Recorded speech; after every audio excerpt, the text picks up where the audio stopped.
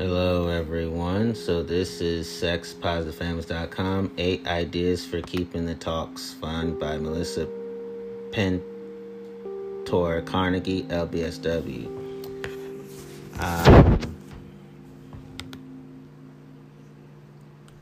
Contrary to what many of us experienced growing up, talking about topics like sex, bodies, consent, and pleasure doesn't have to be awkward or boring. It can actually be fun. And I promise that you don't have to be a sexuality educator to make it happen.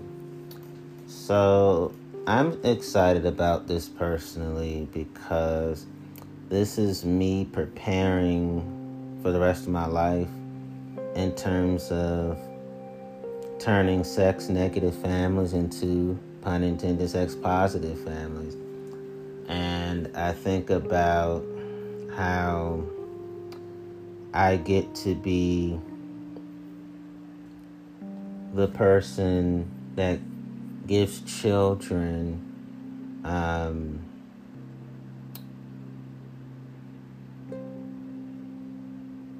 the protection from unwanted and unneeded sexual experiences that I did not receive growing up. Then it says, creating more openness about sexual health topics is a skill that, like all other skills, takes practice. The more you give it a try, the more relaxed and confident you and your child will feel. To help you achieve this, here are 8 ideas for keeping talks about sexual health engaging and fun at every stage. So for Talks with Littles, download the Clementine Wants to Know app by Birdhouse Kids Media. In this interactive resource, your child will meet Clementine, a curious kid who learns she's having a new sibling. The app is great for the early talks about bodies, relationships, and reproduction. It allows your child to interact and learn where babies come from, how pregnancy works, a diversity of families, how to take care of a new baby. Queue up a video by Amaze Jr. and join Scoops and Friends to learn things like why bodies are private and what gender is all about. These short, animated, and funny videos will help you build a foundation for sexual health and the trust to keep talking together. Grab some Play-Doh or make your own and use it to sculpt body parts. You can start making parts like eyes, noses, and hands, getting creative talking about how diverse they can develop on every body. Then introduce other parts like vulvas, penises, breasts, testicles, and uteruses. It's a great opportunity to use accurate terms for body parts. Explore functions and build the body literacy that keeps kids informed and safer. For talks with tweens, as your tween heads into their puberty journey, don't underestimate the power of connection as a way to help them feel prepared and supported during the many changes. Play a few rounds of 2 Truths and a Lie Puberty Edition. Take some time to think back and come up with 2 true statements and 1 false statement related to your own puberty journey and tween years. Share each statement with your tween and see if they can tell which one's really happened and which one is the lie. The quirkier and funnier the memories, the better. It's a powerful opportunity to use storytelling to strengthen your connection. Watch Everybody Carries, a video series made just for tweens. It simulates a modern sex-positive sexuality education classroom taught by 2 of our favorite educators, Nadine Thornhill and Eva Bloom. With episodes on topics like genitals, digital do's and don'ts, relationships, gender, and pleasure, it's a great way to take the awkwardness out of taboo topics as you learn and laugh together. Check out the fun and funny animated videos by Amaze, offering tweens medically accurate, inclusive, and sex-positive education on topics like bodies, consent, healthy relationships, identity, sexual health, online safety, and more. For Talks with Teens, get curious with Ask Rue, a free chat bot created by Planned Parenthood. Rue is available 24/7 to answer any sex ed question you or your teen may have. Nothing is too awkward or too tough for Rue to answer. It's a great resource to share with your teen so they have access to honest, confidential info, especially if it's on topics they'd rather learn about on their own.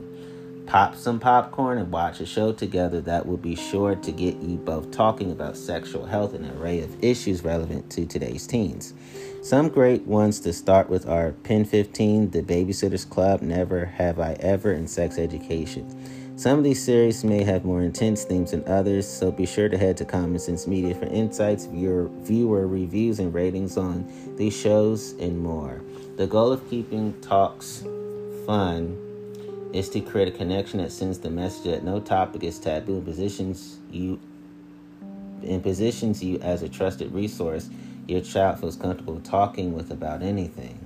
You don't have to make all these ideas happen at once or within a certain time period. Start with one activity and see how it goes. Remember, raising sexually healthy children is about many talks and teachable moments over time, not just one. The more relaxed and honest you are with kids, the more they'll keep coming to you for support along the path. You've got this.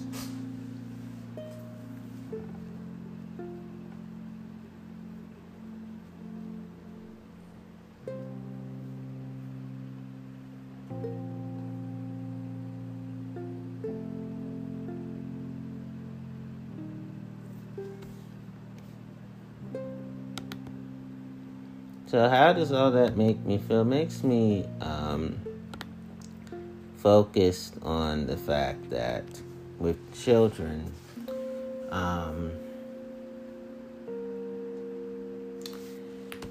this is the best way to describe how I feel.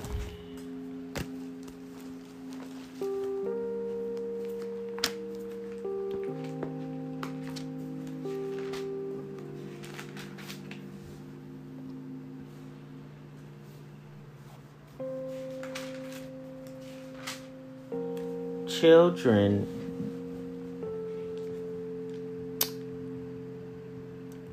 are human beings worth being cared for and loved. Children are not customers to serve for a fee. Children are not problems to be avoided. Children are not people to use and exploit. Children are not traumatic subjects to traumatically discuss. All children are worth living for and dying for.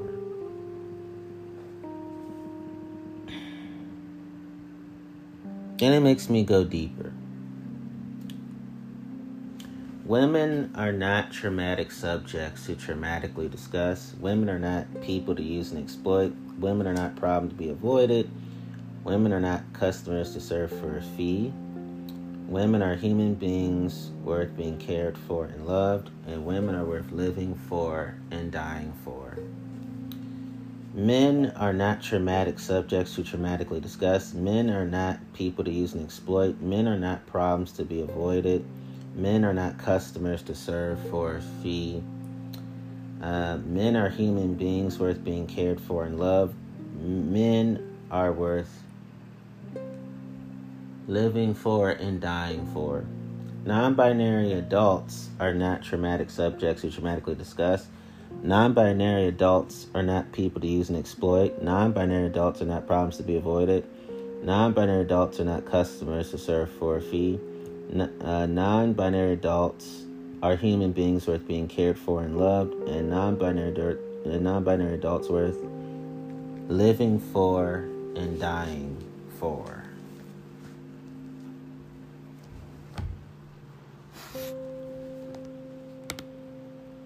Then it says, Creating Consent-Conscious Holidays by Melissa Pintor at Carnegie LBSW. Growing up, were your boundaries respected by others at family gatherings during the holidays? A lot of times, no is my honest answer. This time of year can present many challenges for families when it comes to understanding and respecting boundaries and consent, particularly for children who are often expected to look, behave, and interact in ways that are deemed acceptable by traditions that can quickly contradict even the most consent-conscious homes. Let me repeat that again. Particularly for children who are often expected to look, behave, and interact in ways that are deemed acceptable by traditions that can quickly contradict even the most consent-conscious homes. Ooh, that hit home for me. Because during the holidays,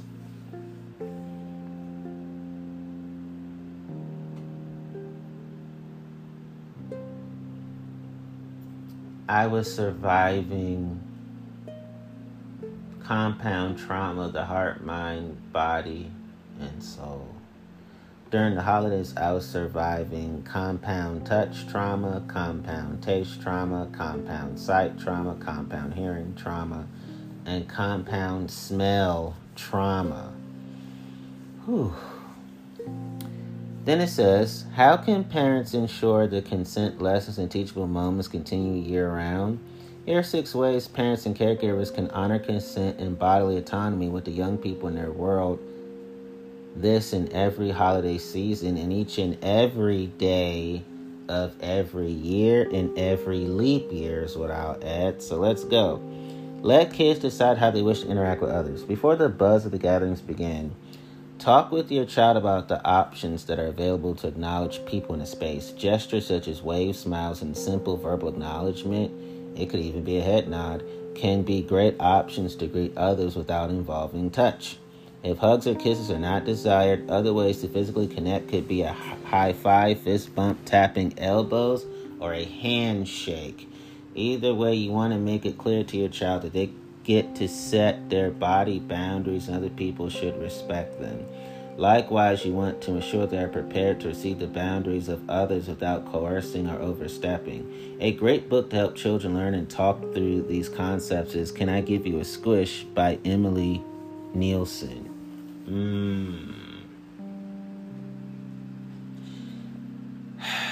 As an adult, I'm teaching myself these things. I never learned this stuff. I grew up in a huggy culture. I had to hug people I didn't even like.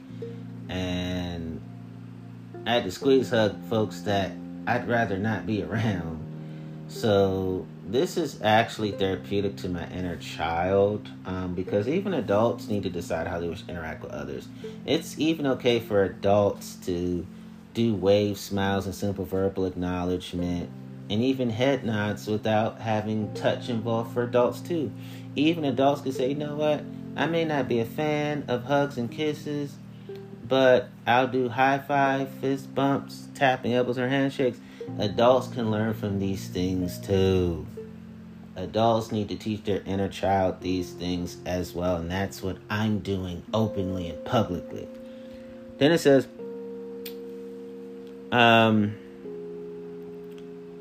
when children know they have choice and the power to lead how they wish to interact with others, no matter who that person is in their life, they get the chance to practice life skills that support bodily autonomy, safety, and interpersonal communication. If a family member is unwilling to honor the boundaries and consent of a child, this is where a parent needs to step up, address, and advocate for respect on their behalf. If you find yourself unsure of how best to handle those encounters, check out our previous article, When Adults Aren't Respecting Your Child's Consent. We're going to do that article next. So I feel like for myself, it's okay to block contact information. It's okay to put restraining orders on people. It's okay to block phone numbers, email addresses. It's okay to block social media accounts. It's okay to block cell phone numbers, home numbers, work phone numbers. And if they try to come to your house, it's okay to make sure a police squad car lovingly escorts them out. And if that means you have to help out with the prosecution of them, do so with pride in your heart. Ban them from your property permanently is what I'll say. Next, ask permission before snapping photos. If a child is old enough to knowingly pose for a photo, they are aware of what is going on and should be given the opportunity to willingly participate or not in being photographed. This also goes for considering where or with whom to share their photos. If a child is not verbal, it's important to pay attention to and show respect for any body language they exhibit that demonstrates discomfort or desire not to have their photo taken. These elements are great practice for a lifetime ahead of participating in digital imagery and the type of awareness we want to instill in them to have respect for privacy, safety, and consent. Leading in this way also models for them the awareness of others' autonomy that they should respect when they get behind the camera. For me, that helps me to also learn that it's okay to call 911 immediately. You gotta teach children that. And also, some people prefer to have their memories without photography.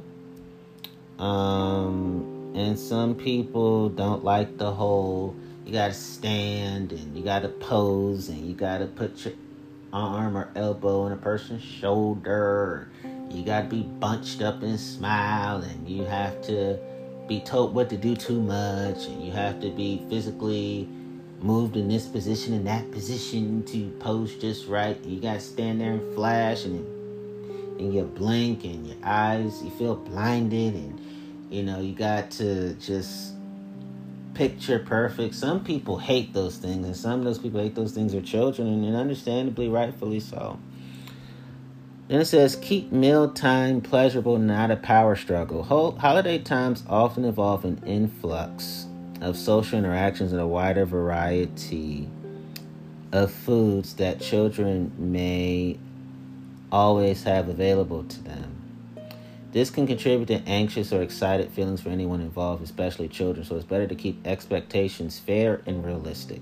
Let them graze and find pleasure in their food experience and seasonal favorites. Allow them the space to communicate their wants and limits without the use of force, coercion, or conflict. This means steering clear phrases like, come on, one more bite, or but you ate broccoli last time, or you're not leaving the table till you finish your plate. A child knows when they've had enough because their body sends them cues. We want them to grow to trust their body and have it respected by others. So you can even check out YouTube videos on discussions on intuitive eating to learn more about how to make this happen in your home. Ah, man, I'm so glad that I'm overcoming a lot of the old school brainwashing I was taught, because I witnessed these things, and some of those things, and these things actually happened to me too, and I ain't gonna lie. So what I've learned to do is reason with children and negotiate with children. When people say, I'm not negotiating with no child, you're not even negotiating with your own inner child, because you're disconnected from your inner child. That's why you're incapable of reasoning with your inner child. And plus, children are not lapdogs. Children are persons, right? Children are not animals. Children are not pets. Children are not slaves. Children are not indentured servants, okay? And I hate the old school, well, adults get served first when it comes to meals instead of children. That's wrong. To me, children are served first. Then adults get served. Because for those who are religious, Jesus prioritized children more than he did adults, because children are the least of these in our society. Jesus stopped his adult disciples from blocking parents to give their babies to him. He put his hands on them with permission. He lovingly held them with permission, and he blessed them and sent them on their way with permission.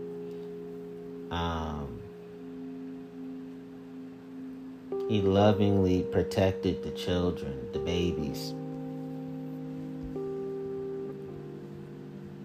And Jesus often used children for his miracles in the Bible.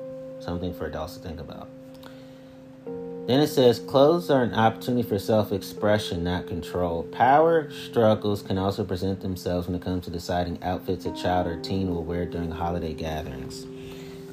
These moments are an opportunity to support a child's self-expression, individual comfort, and bodily autonomy. The earlier we involve children in the process of selecting the clothes they wear and how they like to wear them, the more consistent the message is that their body is theirs and not for others to control or dictate. If a child is old enough to communicate verbally and non-verbally their preferences or needs, they should be involved in the decision about what goes on in their body, whether it's a festive garment, accessory, or a coat. Talk together ahead of the event about the available options and ideas you both have, so it isn't a last-minute stress or unwanted surprise. If the garment is for health or safety reasons, talk that through together and remain affirming to their feelings and ideas.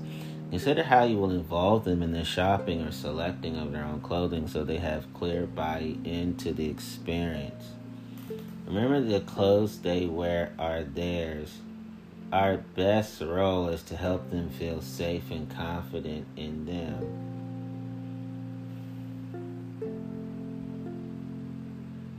And if something is bought for or given to a child to where then they don't like it, believe them and explore alternatives together. So, one of the reasons why I value the bodily autonomy and bodily integrity of children is because when I was in the streets, I was forced to wear drug dealer type clothing. So, I was forced to wear the kind of flashy attire that could have easily gotten me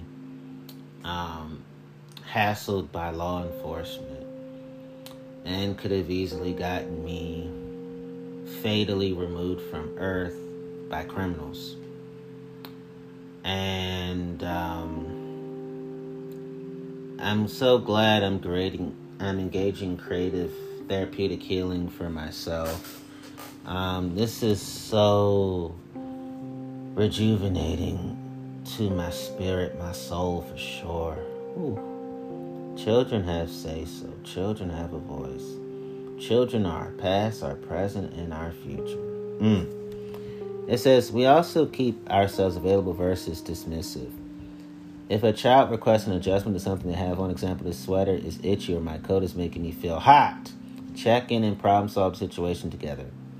Our tone and body language can influence how our reactions are received. And the more collaborative and patient we are with the communications, less likely they are to dissolve into conflict or stressful power struggles. Yes. This is truly beneficial, meaningful to me because children's verbal boundaries and nonverbal boundaries are just as important as adult verbal boundaries and adult nonverbal boundaries as well. Let's keep going. A screaming child on Santa's lap is not cute, it's unsafe. We've all seen the photos before of a horrified-looking child sitting on a smiling Santa's lap. Some of us have been that horrified child. What early messages are we sending by forcing a young person onto the lap of or to be near a stranger simply for a photo op?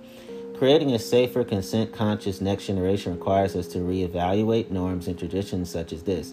If a child loves the idea of sitting on Santa's lap, awesome. Let it be their choice in a moment they can lead in their way and cherish. But if they're a no, then it should not be something they're forced to do. Even if they were a yes at first but got into the situation and suddenly changed their mind, they need to be allowed to do so and respected in their decision. This is how we send consistent messages about consent in their early years. And if they're not verbal, pay attention to respect any cues their body may send while in the company of others.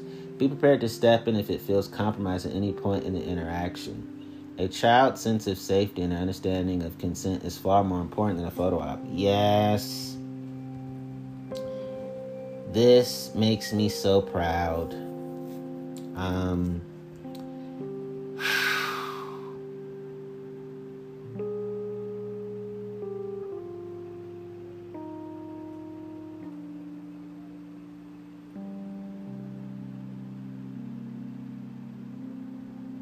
I'm just daydreaming about the fact that my inner child is leaping for joy. My inner child is shouting hallelujah. My inner child is praise and worshiping right now. My inner child is praise dancing right now. My inner child is catching the Holy Ghost. My inner child is speaking in tongues right now. My Christian kid me, as you know. Then it says, be the kind of home your adult child returns to as their whole selves. Respecting a child's autonomy should be a practice we continue year-round into their adulthood. We remember that the children we raise are not property. They don't owe us for their existence. We are not entitled to their body effects or control of their outcomes. It better allows us to see and respect them as whole and separate humans.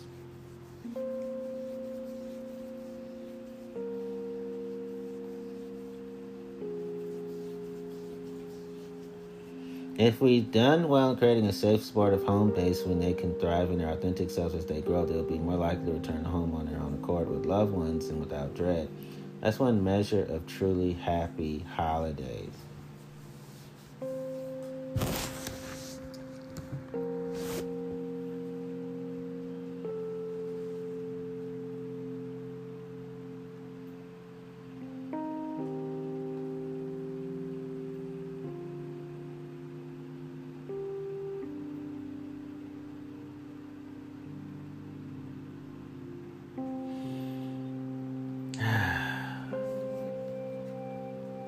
what are my thoughts? My thoughts are that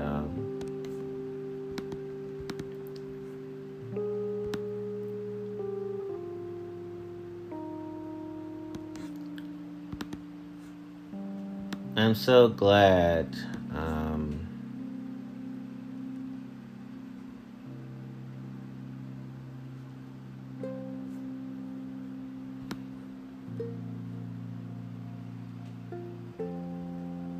that I can talk to other kids about these things, because I know my grandma would be pleased. She would definitely be proud. Absolutely. I know her. She would really, really get a kick out of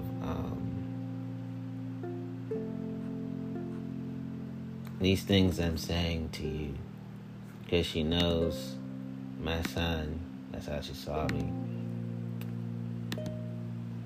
is living a life that I get to do. And living a life that her son gets to do. That's how she would interpret my situation. Okay, so here's the next article.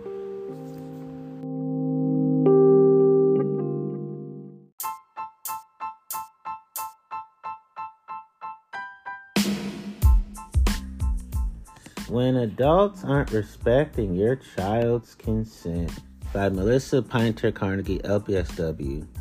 As a parent or caregiver, how do you react when another adult is not respecting your child's consent? When it's clear that your child is uncomfortable or has said no, but the person insists, for example, the grandma who demands a kiss or hug each time when greeting her, the uncle who tickles too roughly for too long, the older cousin that begs for your child to sit on their lap, a stranger reaching in for uninvited touch. Ooh, if I was there, there would be a lot of hell to pay legally, and I will definitely keep them away from my child for the rest of their lives, because what you're not going to do is rape culture my kid. What you're not going to do is be physically violent towards my kid. What you're not going to do is be verbally violent towards my child, because I will ghost haunt you. I will enjoy creeping you out and freaking you out every chance I get. You feel trapped, backed into a corner, and I am proud to be the cause of that. Does it sound familiar? If not with your child, you may recognize these as situations that played out within your own upbringing. Yes, they did. Absolutely. If that's the case, you're not alone. Growing up, I was taught that being polite, respectful meant I had to set aside my own comfort and peace and others. I was taught that at the age of 5. I learned that I was deserving of stern glares and punishment if I ever dared to refuse affection from my elders. I was taught that same foolishness myself. Being tickled was never an experience I had control within.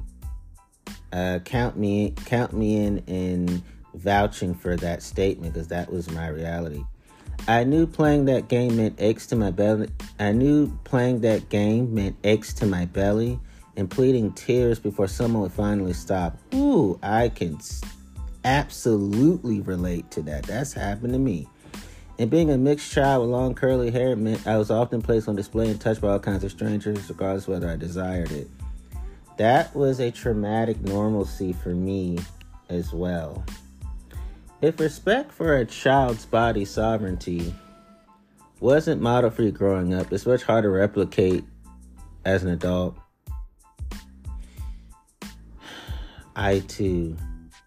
Me too, when it comes to that statement. Experiencing consent violations and a lack of body autonomy in childhood can affect how confident a person feels in speaking up for the consent of a child they're raising. Not having a voice to set boundaries for my own body made it difficult to speak up on behalf of my child's. Those words penetrate my heart, because that resonates with me. Even when you know that a young person's boundaries should be respected, The act of speaking up to problematic family members, strangers, or other adults can still feel uneasy. It's taken me years of unlearning, sprinkled with a little therapy, receiving new education, and lots of practice to find my stride and become the advocate I needed when I was a child. My process boils down to 5 elements that can help you handle a situation where an adult is not respecting your child's consent. This is all relevant to me.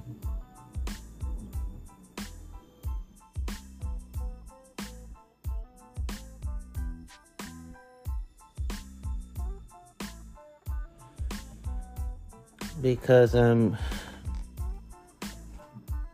reestablishing my relationship with consent because it was scarred by the traumatizers in adult flesh. So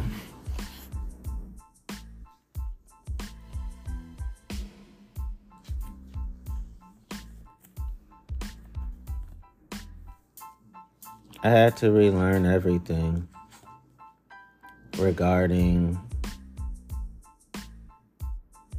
I had to learn healthy hugs, healthy smiles, healthy handshakes, healthy waves, healthy head nods, healthy handshakes, healthy thumbs up, healthy tapping of the elbows, and healthy elbowing, and healthy pointing, and healthy looking, and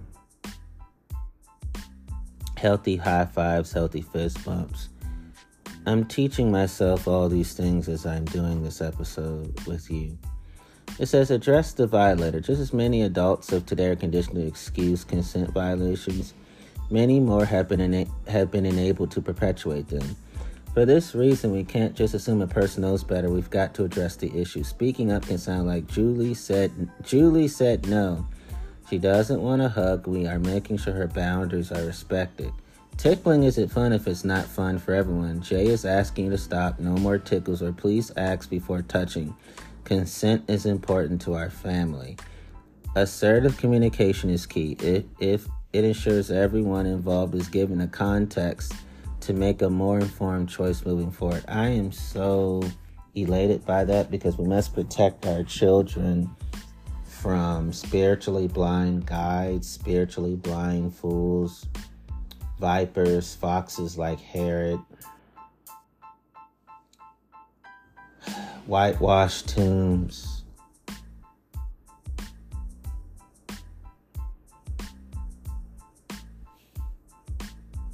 vampires, thieves, freeloaders,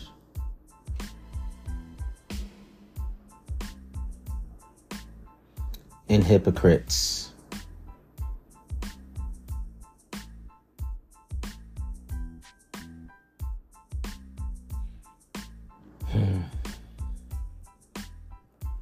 If it's someone you'd like your child to see as a trusted caregiver, let the person know this. It's important to me that Mariah can see you as a trusted adult in her life. Let me share with you what that means and can look like. I'm happy to answer any questions you have about this. Inviting a caring adult into your child's safety network comes with educating them and providing responsive feedback to better ensure they're able to get it right. Ideally, the boundary crossing behavior stops there, becomes a valuable learning opportunity for another adult. If pride, entitlement, or disrespect are involved, keep reading and keep hearing. Well, all that makes me think that lots of folks out here are bad trees bearing bad fruit. They're demonic, they're devilish.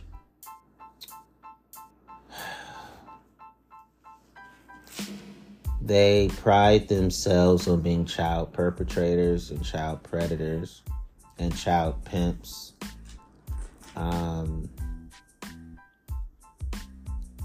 They are the type of people that they are of weak commitments. They believe that deception is acceptable. They value strength without feeling. They value happiness at any traumatic cost. They value abuse of power. They value pride and personal independence to the point of extremes. They value pursuing personal needs to the point of torture and torment. They believe in strength without feeling. And they think it's okay to have personal peace being pursued without concern for the world's chaos. They are the reasons why children are mourning, and they are the reasons why children are persecuted.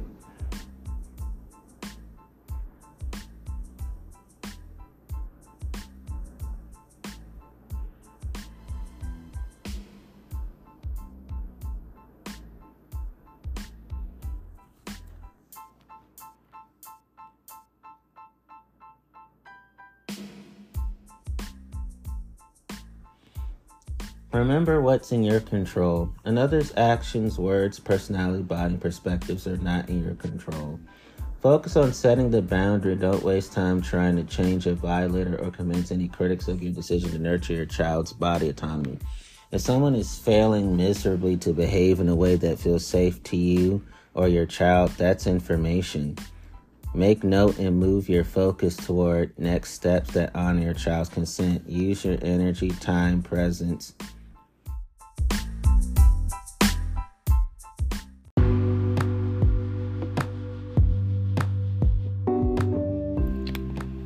Use your energy, time, aura, presence,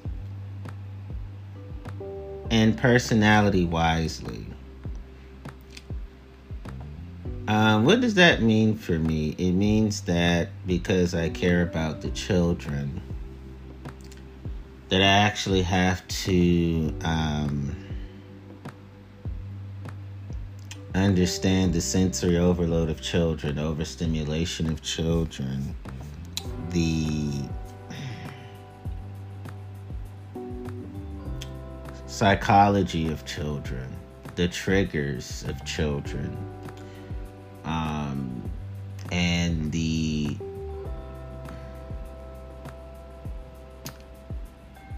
proper rules that best benefit children. Then it says, talk openly with your child. The most ineffective thing a parent can do is to avoid talking with their child about the issue. It's so important that we prepare them for boundary setting and challenging dynamics by talking before, during, and after situations. Discuss the many ways greetings and affection can be approached. Talk about unsafe touch. Ensure they have clear language for all body parts, especially genitals, as well as the ability to talk openly about their feelings.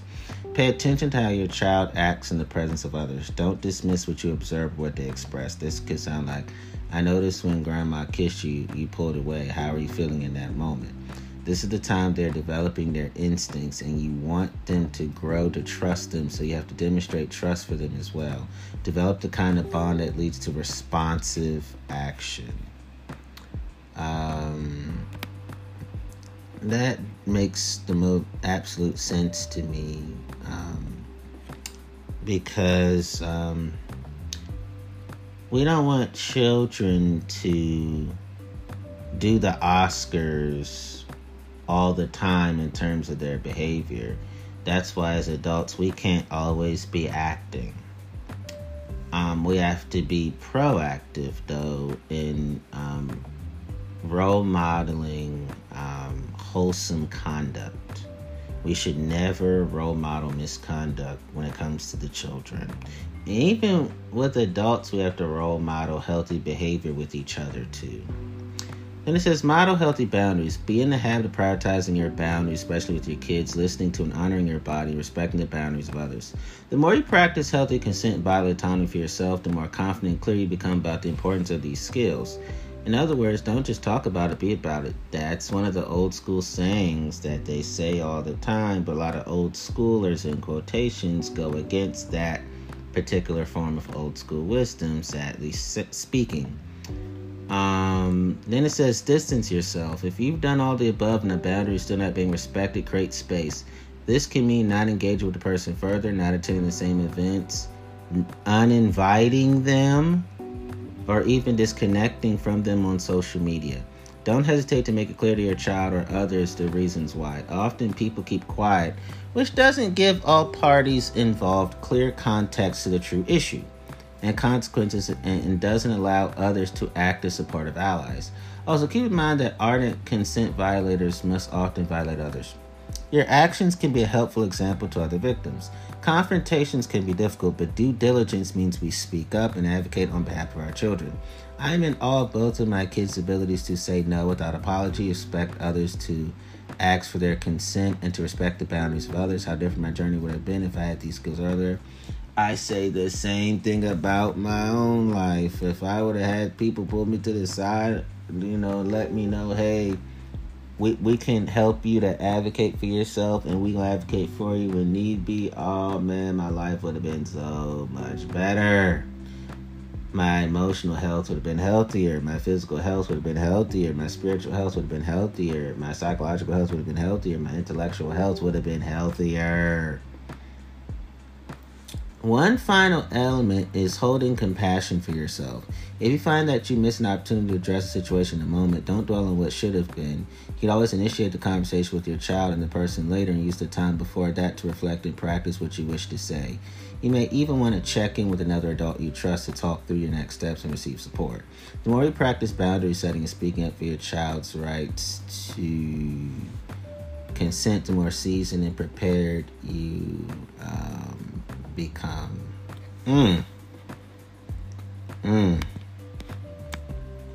That is so beautiful to me, because I don't have to be imprisoned by what I was forced to miss. I was forced to miss out on those life skills, but I'm recouping and regaining those life skills and then some. It's never too late. So I'm going to read this whole article and tell you what I think, because it's very short. Talking to Kids About Secrets, Privacy, and Surprises by Melissa Pinter Carnegie, LBSW CLC. How can we help our children understand the differences between a secret, something that's private, and a surprise? These are in fact different terms with often very different outcomes when applied. The ways in which we frame, model, and reinforce these concepts in everyday situations makes all the difference in how our children use them. In the context of sexual health and safety, here is some helpful language to highlight the differences between the three terms. Secrets are often meant to be kept quiet for a long time and to protect something that would make people feel unhappy, unsafe, or hurt. It is not uncommon for young children to playfully whisper to each other or pick up on quiet conversations they observe adults have, which may be labeled as secrets. Are they harmful? Not always. So how can we help them know the difference? You could talk about secrets in the context of safe and unsafe secrets, giving examples of unwanted touch, being made to look at pictures or videos that make them feel uncomfortable as examples of unsafe secrets. Let them know that if another person tells them to keep something a secret, especially if the person instructs them not to tell their parents, then it is an unsafe secret and must be shared with a trusted adult. Reassure them that it is always okay for them to break a secret or promise when it involves unsafe touch. Ensure they know that no matter who it involves or how long it has gone on, you will always believe them and do what you can to support their safety. Offer examples or role plays to check for understanding. Read books together like Some Secrets Should Never Be Kept, which can open up the conversation and the door to their curiosities. The more they recognize the difference between safe and unsafe secrets, the easier time they will have applying the concepts in interactions with others. Privacy is about respecting a person's personal space or information. It does not have the outcome of hurting or compromising the safety of another person. Helping our children understand privacy often comes up in terms of genitals and confidential family discussions. When they know that genitals like their penis or vulva are kept underneath clothing or underwear when in public, this is an example of privacy. You can explain that not all cultures around the world maintain this kind of privacy, but that American culture, speaking in the context of your particular cultural norms, does. Exploring with them in what instances nudity versus privacy are comfortable or permissible in your home or culture can give them the context for understanding how to apply privacy in their lives. This context is also relevant to private time they may spend exploring or touching their own body, Ensuring that they know that this is a healthy and normal part of being human can reduce the pressure of shame. Privacy can also be discussed in terms of personal information that may be shared between people. Giving examples of when a talk may be private, how they can honor that for someone is another way the concept of privacy can be framed. Surprises are kept quiet temporarily, then shared with others for a happier, positive result. Encouraging the accurate use of the term surprise versus secret is important and commonly arises in discussions about special events and celebrations like birthdays or gifts. When your home culture keeps consistent language, for example, we bought a gift for Daddy. Let's not tell him about the surprise until his birthday so we can enjoy his happy reaction together. This can help reinforce the time-limited and joyful nature of a surprise versus a secret. Also, encouraging safety around surprises can keep lines clear. For example, unwanted scarring or startling of children within the context of a surprise can create a negative or unsafe correlation. It's best to keep their understanding of surprises as positive, comfortable, and safe. Make it a habit in your home culture to opt for privacy and surprises over secrets. And when secrets happen, be sure that they know if it's a safe or unsafe one. Remind them of who the trusted adults are in their lives that they can share information with, even if they are asked to keep a secret by anyone. Let them know that if they ever tell someone about unsafe secrets or touch, and that person does not believe them, that they should keep telling other trusted adults until someone believes them. Starting the talks early to make clear these differences can prepare a child for informed choices about the types of communication to have with others and who they can talk to when something feels unsafe or hurtful. Basically, the only thing I can add to it, because it's so perfectly written, is that some secrets can be traumatic, and you're not even equipped to handle the secret. So we have to teach children who to go to for what's right. So let's say if you're having a medical concern that you want to keep confidential, tell them to go talk to the doctor. Or if I'm having dental problems but I want to keep that confidential, tell them to go to the dentist. Or if I am having trouble fitting clothes, tell them to go to the dressing room area where the people within that area of a mall, they can keep it confidential in terms of, hey, can you give me the best fit clothes to wear? Can you help me measure my shirt size, my pant size? That's who you can go to learn how to fit the best clothes. And lastly, people should not turn kids into adults. So grown folk business is never something to introduce to a child. Don't tell them adult secrets. Don't share trauma secrets with a child. Do not share sexual secrets with a child. Do not share body concerns with a child in terms of your own and other adults. Do not show pornography to a child.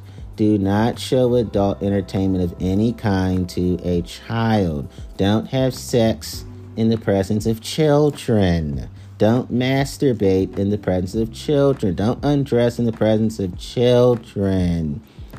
Don't talk about adult subjects when it comes to children. Those are my only comments. It's now Sex Supplies and Family, 6 Strategies for Teaching Children About Consent by Melissa Pinter Carnegie, LBSW, CLC, and Amanda Cooper. Sex educators Melissa Pinter Carnegie of Sex Positive Families and Amanda Cooper of Let's Talk About Sex Ed pulled their collective insights to share top tips on introducing consent to children prior to puberty in ways that are both age-appropriate and sex-positive. And they all have to be intellectually appropriate and emotionally appropriate is what I add too. Melissa and Amanda are both strong proponents of the power of sexual health education in the home as the strongest foundation to support sexual health in youth. Here are 6 strategies to help you create a culture of consent in your home early. No pretty please. A great way to help your child understand early the concept of no means no is to make a house rule that when someone sets a boundary, example says no or stop, there is no negotiating, bargaining, or complaining in response to the boundary. No protesting healthy boundaries is the simpler way to say it. Teach members of the house or the apartment that the appropriate response is something like, okay, I respect that. It is also helpful to discuss feelings that can surface when receiving a no or rejection. Don't internalize it, by the way, which can support emotional intelligence. To be most effective, the house rule or the apartment rule has to apply to all members of the home and may have to be reinforced, especially between rivaling siblings till it becomes a habit. My response is keep sibling rivalry out the home because you don't want a Cain and Abel circumstance. Next, prepare for independence. From infancy through toddlerhood, we're guiding our children's care. Though they may not have full language development during these stages, we can prepare them for consensual touch by being vocal about the care we are giving. For example, we can say, I'm going to wipe your vulva now to help you stay clean. One day soon you'll be wiping on your own. Talking through caring touch gets you in the habit of communicating consensually in preparation for the time when your child can take the lead or express clear boundaries. Be prepared to make a healthy transition away from caring for your child's body or taking on tasks for them as they become more independent, which can begin as early as age 4. They may not handle hygiene tasks perfectly, but the practice will build their competence.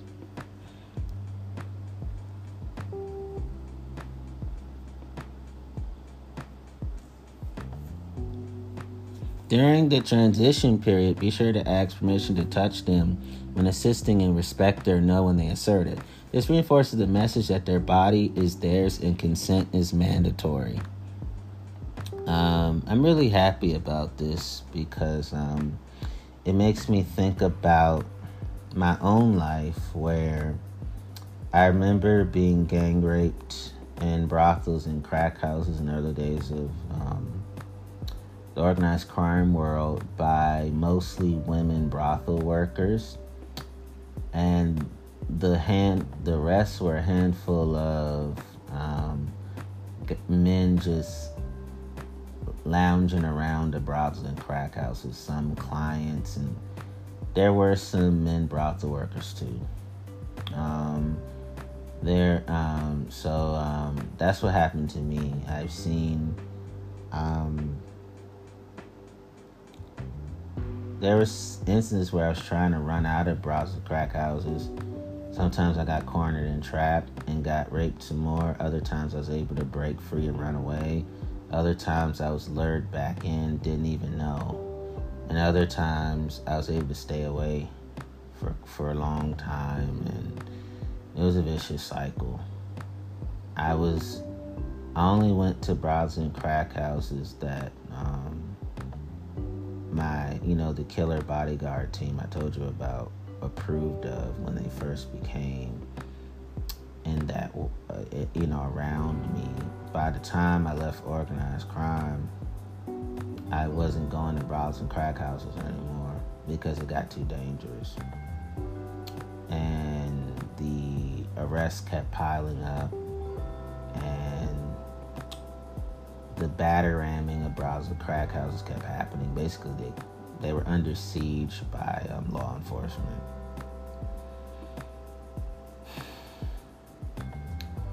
So,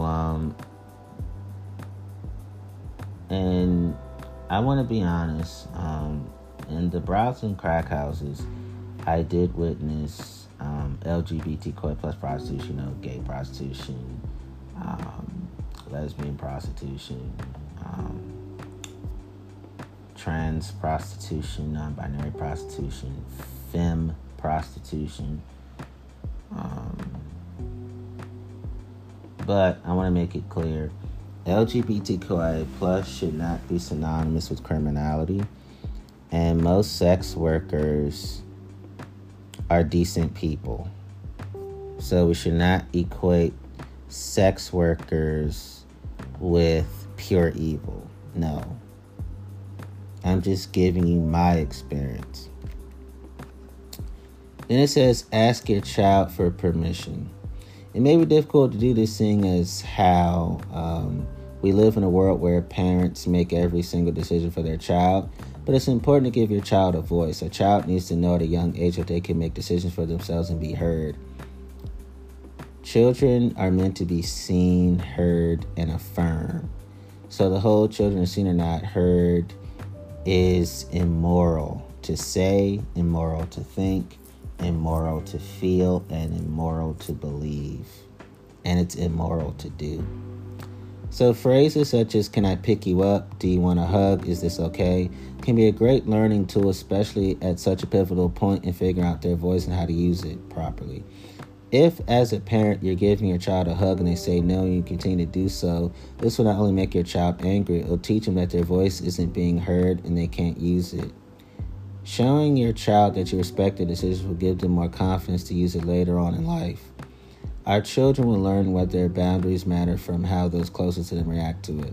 Seeing our children as autonomous human beings with the right to self-determination, owners of their bodies, and the best ways to support consent culture at home. This means not reacting with laughter, demeaning comments, or dismissive responses when our children assert a boundary. For example, they know best when they've had enough to eat. Trust me, they won't starve. Or who they are comfortable hugging and kissing. Remember, it's not their job to manage someone else's feelings of rejection. By supporting their boundaries early, we send them the message that they deserve to have them respected no matter what or with whom. It also makes me think, growing up in the crime world, that there was a waiting room within the brothels and crack houses, and I remember just talking with prostitutes in their spare time when they weren't servicing clients. And I remember they would look at me and I would look at them in the eye. And they would just start complimenting me. Sometimes I felt uncomfortable. Other times I felt comfortable. And when I look back on it, it may have potentially been psychological, emotional manipulation, or they may have been genuine. But I want to make it clear, we should not diminish the majority of sex workers, because most sex workers, when they compliment, they truly mean what they say from a good heart. I just wanted to clear that air. And I remember, and I just wanted to say that. And how did I take their compliments? I would compliment them. I would express verbal gratitude. That's my flashback in my head. It says, show them the difference between reality and media. In a digital age world, there's a lot of misinformation and disinformation out there about what sex and consent should look like.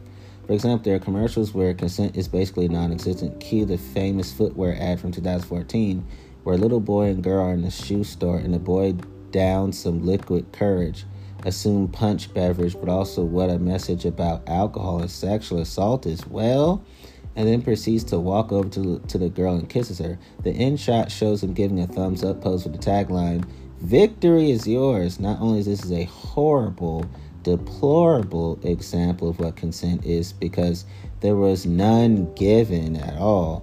This also makes the argument that a form of sexual harassment, even if it was from a child, is some sort of quote-unquote victory. No.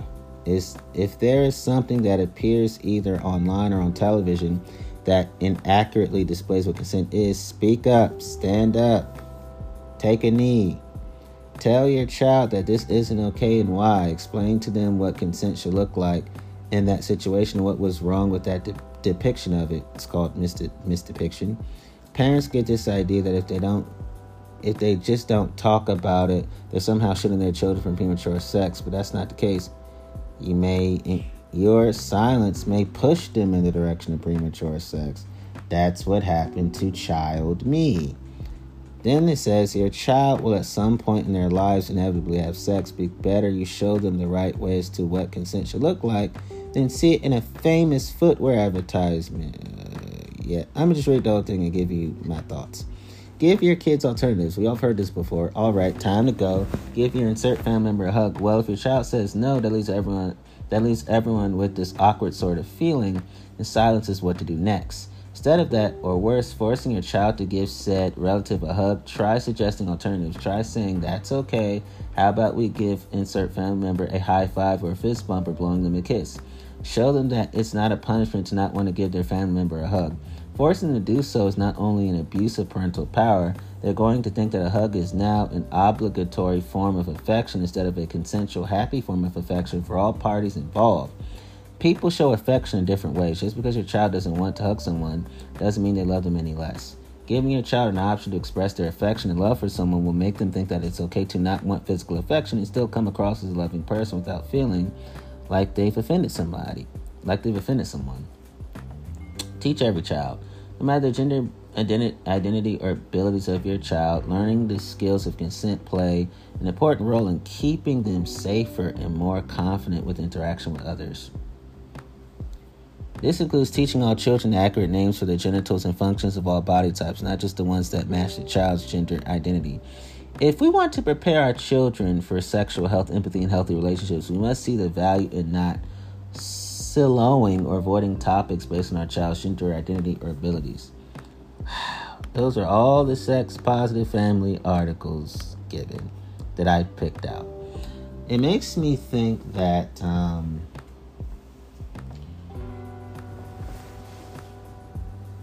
we have to be mindful that if we're not careful, adults can give children warped versions of sexual intimacy, intellectual intimacy, emotional intimacy, physical intimacy, social intimacy, interpersonal intimacy, environmental intimacy, cultural intimacy, political intimacy, racial intimacy, reproductive intimacy, romantic intimacy, aesthetic intimacy, crisis intimacy, conflict intimacy, creative intimacy, aesthetic intimacy, unconditional intimacy, experiential intimacy, circumstantial intimacy, recreational intimacy, financial intimacy, spiritual intimacy, academic intimacy, intellectual intimacy, right? Yes.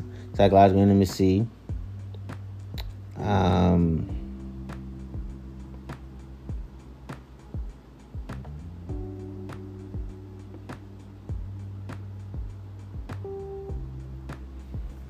and work intimacy too, career intimacy included. And I say that because if we make children feel like something's wrong with them for not wanting to do what's inappropriate for them, it'll carry on to these types of intimacies when they're adults, which means they'll be totally robbed of all kinds of intimacies because they were taught to be robbed of it when they were children.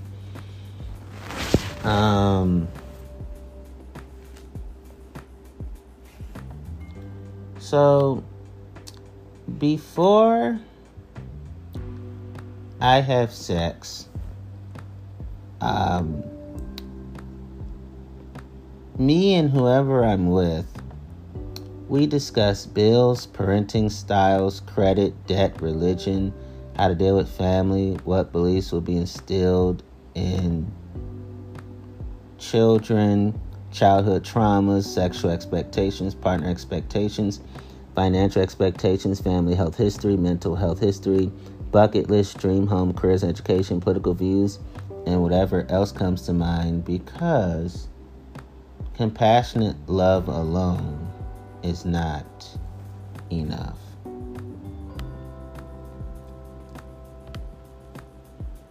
Before I have sex, whoever I'm with, here are the questions that we ask each other.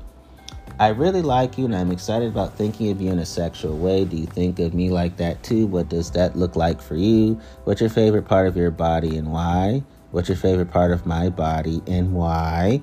Have you discovered something that you really like sexually?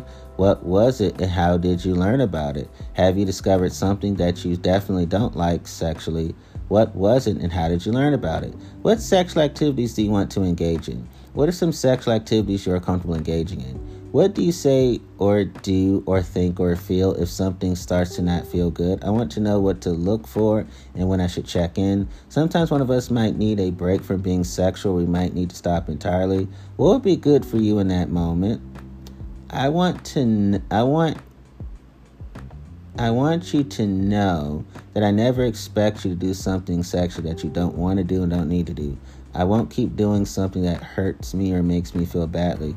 How can we help keep that promise to each other? What happens if we break that promise? Have you ever had any bad experiences with sex? Is there something that triggers you or takes you out of feeling good in that moment? What can I do to avoid triggering you? What should I do if you do feel that way? Some people like being held, others don't. What would you like? What words do you like or don't like to use when talking about your body parts and your personality? And more importantly, all things you. I ask this of any person I'm sexual with because being honest and informed is important to me. Have you ever tested positive for an STI, sexually transmitted infections? How are you treated? When was the last time you were tested for STIs? Have you ever tested positive for sexually transmitted diseases, STDs? How are you treated on that? When was the last time you were tested for STDs? What kind of protection do you want to use against STIs and STDs in oral sex? What kind of protection do you want to use against STIs and STDs in penetrative sex? What kinds of protection do you want to use against STIs and STDs in pregnancy during intercourse? Do you have the protection we agreed to use? Are you on birth control? Do you have a latex allergy? Are you thinking of this more as a hookup or a relationship? Do you want to date exclusively? How can we keep each other safe from exposure to STIs and STDs? Would you be willing to tell me if you are sexual with other people? Are you currently seeing anyone else? Can we come to an agreement about not being intoxicated on alcohol and not being super high on drugs while being sexual? How much detail about our experiences are you comfortable with me talking about other people? Can we come to an agreement about not using alcohol or other drugs or being sexual? Are we each comfortable of sharing sexy pictures or text or sexting or any kind of virtual audio and visual recordings? If so, what are our commitments to each other's privacy? Can we each promise to tell the other person if we feel hurt or violated by the other person? Can we each promise to listen to that person and take responsibility for any actions that may have caused harm? And do you want to keep our sex life private, or do you have a select few of people that you want to know? And if so, why? And if so, why not? Oh, and here are the things I discuss when I date, right? So in my dating life, I ask these questions. Before we agree to date each other and we feel like we want to date each other, feel like we need to date each other for all the right reasons, here are the questions we ask each other. What are your finances really like? Do you want children? How would you raise your children if you chose to have children? What about if having children isn't straightforward? What does religion mean to you? What kind of wedding do you really want if you want to get married? And if you don't want to get married,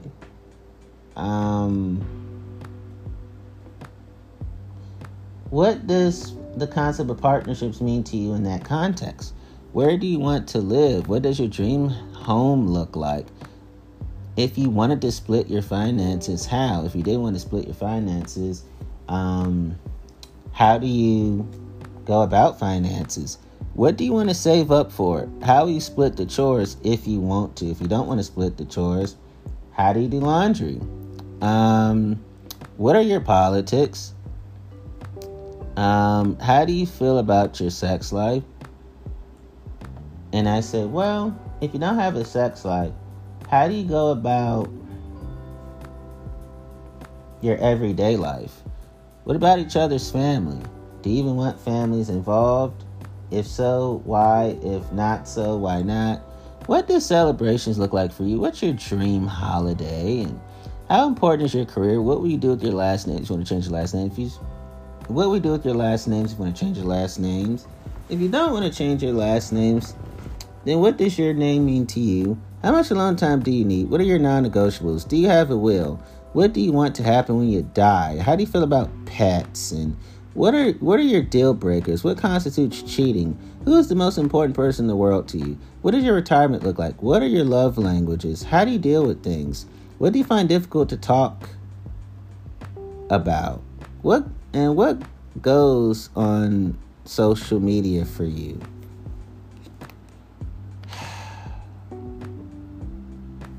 I am so thankful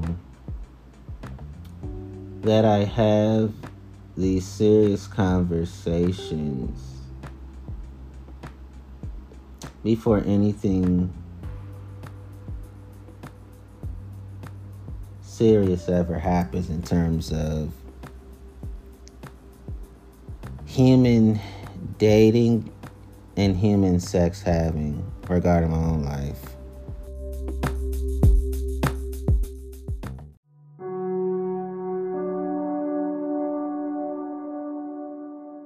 We even asked each other the questions. Do you plan on staying single forever or not? Do you plan on owning pets forever or not? Do you plan on having children? Do you not plan on having children? What are the reasons? So that's what we talk about too.